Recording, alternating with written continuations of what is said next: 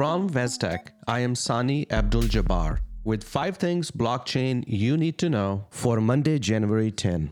As we record this first episode of 2022, we are excited to report that Spotify has just accepted Blockchain Brief podcast for distribution through their platform. You can now listen to this and all past and future episodes through the Spotify app. With that, let's jump right into the top stories of the week. CES panelists believe the blockchain will benefit the creator economy, reports DigiDay.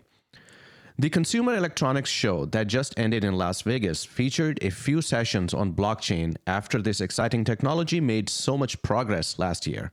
A large increase in consumers got their first NFTs and cryptocurrency investments, while businesses consider how they can incorporate these assets into business models. There are still many issues to address in the early phases of blockchain, such as how to achieve greater mass adoption from users and what else can be done with NFTs or smart contracts. Those were some of the questions addressed at sessions like NFT WTF and Creator Economy in the context of crypto, where I listened for about an hour before going into my own session on emerging trends in blockchain economy. The Cointelegraph reported SEC delays decisions on Bitwise and Grayscale's Bitcoin ETFs. The U.S. Securities and Exchange Commission has extended the deadline for a second time to make a decision on Bitcoin exchange-traded funds as it continues its deliberation process. Bitwise and Grayscale are both awaiting approval from the SEC before announcing their ETFs. If approved, these funds will offer investors exposure to Bitcoin without having any of it themselves, which could lead them toward greater profits. The SEC has confirmed that it will announce a decision on whether or not to approve Bitwise's Bitcoin ETF by February 1st. It is also expecting Grayscale Bitcoin ETF for approval soon after. According to BBC, NFT marketplace OpenSea valued at more than $13 billion. Following a fresh investment of $300 million, OpenSea, an NFT marketplace, claims it is now worth $13.3 billion. The platform enables the trade of non-fungible tokens, unique pieces of digital code that may be linked to a digital asset, such as a piece of digital art.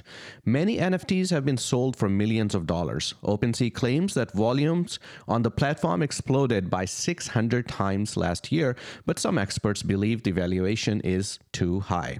One of the co-founders at OpenSea characterized NFTs as the fundamental building blocks for new peer-to-peer economies. However, others claim that rapidly rising valuations reflect a lack in available investment opportunities and not necessarily innovation per se. CNBC reports crypto scammers took a record $14 billion in 2021. According to a new data from a blockchain analytics firm, scammers scooped up a stunning $14 billion in cryptocurrency in 2021, thanks largely to the growth of decentralized finance or DeFi platforms.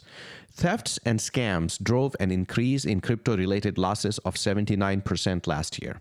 The majority of theft occurred as a result of hacking into cryptocurrency firms. The firm states that DeFi is an important component in both cases, adding to concerns over those who dabble in this budding factor of crypto. DeFi is a very exciting part of the wider cryptocurrency ecosystem with tremendous possibilities for both entrepreneurs and cryptocurrency users alike, according to the report. JP Morgan says Ethereum's DeFi dominance at risk due to sharding delays, according to CoinDesk. Ethereum's dominance of decentralized finance is at risk as the scaling of the network, which is needed to maintain its dominance, may arrive too late, JP Morgan says in a report. The bank's strategists wrote in the note published on Wednesday that while progress is being made, the final stage of sharding, which is crucial for scaling the network, will not be complete until next year. The bank warned of the potential for significant losses if the Ethereum network continues to lose market share, and that, while full scaling is at least a year away, the danger is that during that time, competing networks will take market share. 5 Things Blockchain You Need to Know is brought to you by Vestech, your blockchain partner. This is all for today. See you all next week with more blockchain stories.